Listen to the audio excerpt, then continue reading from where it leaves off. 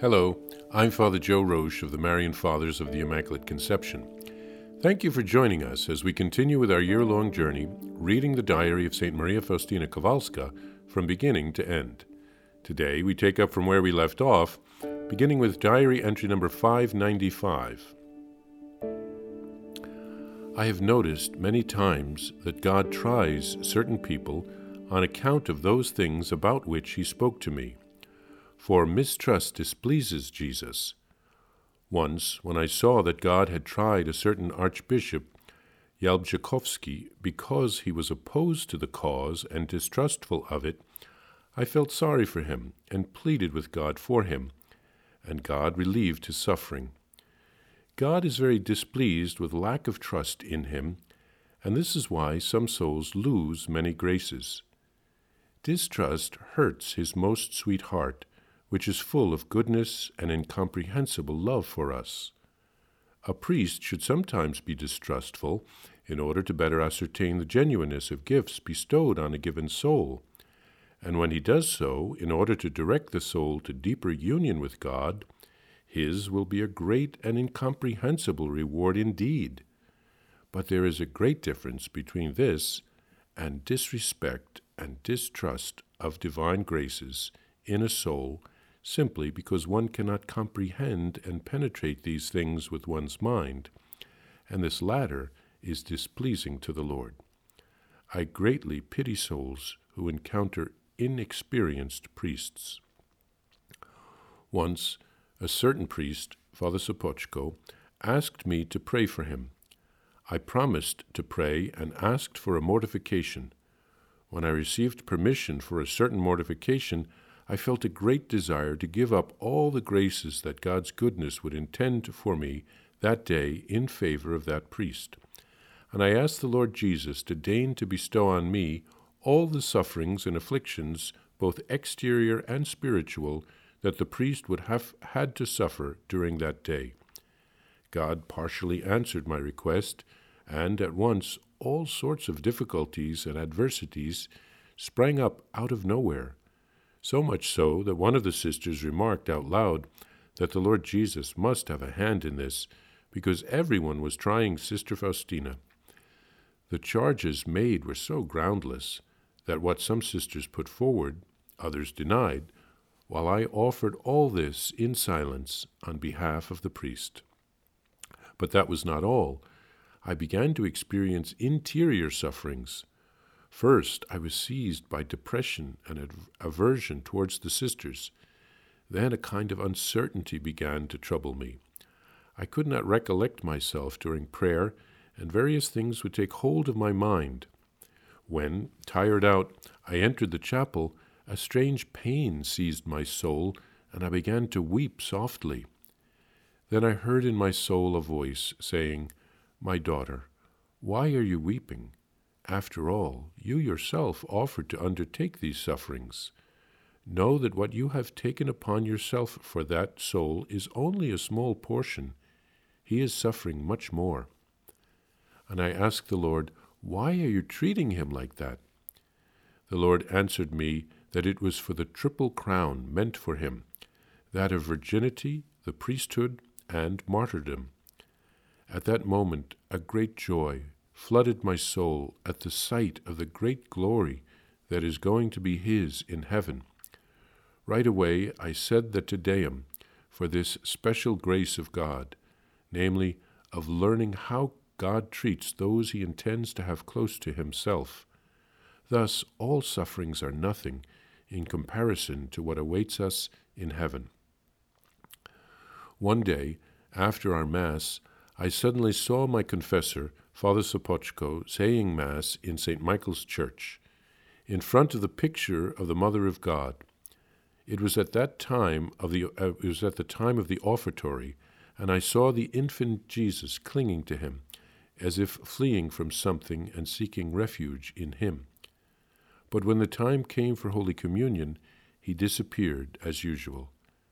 Suddenly I saw the Blessed Mother, who shielded him with her cloak and said, "Courage, my son, courage." She said something else, which I could not hear. Oh, how ardently I desire that every soul would praise your mercy. Happy is the soul that calls upon the mercy of the Lord. It will see that the Lord will defend it as his glory, as he said. And who would dare fight against God? All you souls, praise the Lord's mercy by trusting in his mercy all your life, and especially at the hour of your death. And fear nothing, dear soul. Whoever you are, the greater the sinner, the greater his right to your mercy, O Lord. O incomprehensible goodness, God is the first to stoop to the sinner. O Jesus, I wish to glorify your mercy on behalf of thousands of souls. I know very well, O my Jesus, that I am to keep telling souls about your goodness, about your incomprehensible mercy. St. Faustina learns from Jesus that mistrust displeases Jesus. St. Faustina states that the Lord tried Archbishop Jalbrzykowski because he was opposed to the cause and distrustful of it. She seems to be talking about the call for the new congregation. Now, I had mentioned in previous podcasts that Father Archbishop Jalbrzykowski seemed very prudent in other passages of the diary, but only God knows the heart of each person. Discernment is necessary, as St. Faustina says in this passage, but we also need to be open to God's will when we discern and not impose our own will. St. Faustina tells of taking upon herself some of the sufferings of Father Sopoćko. In his memoirs, he wrote, "My troubles reached their peak in January 1936.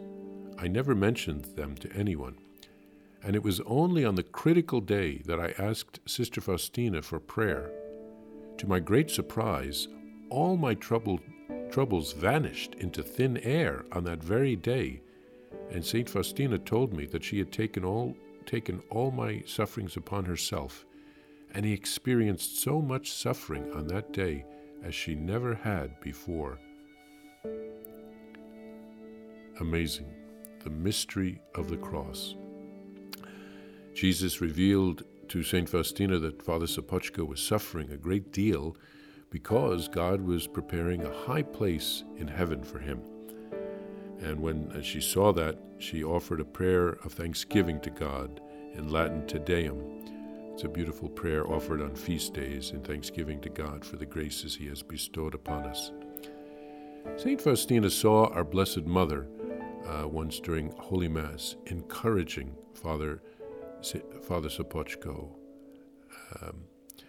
And St. Faustina also writes here of her desire that all the world would come to know of God's great mercy. She reassures us, God's mercy is such good news. It is so consoling, but we must open our hearts to it and embrace it.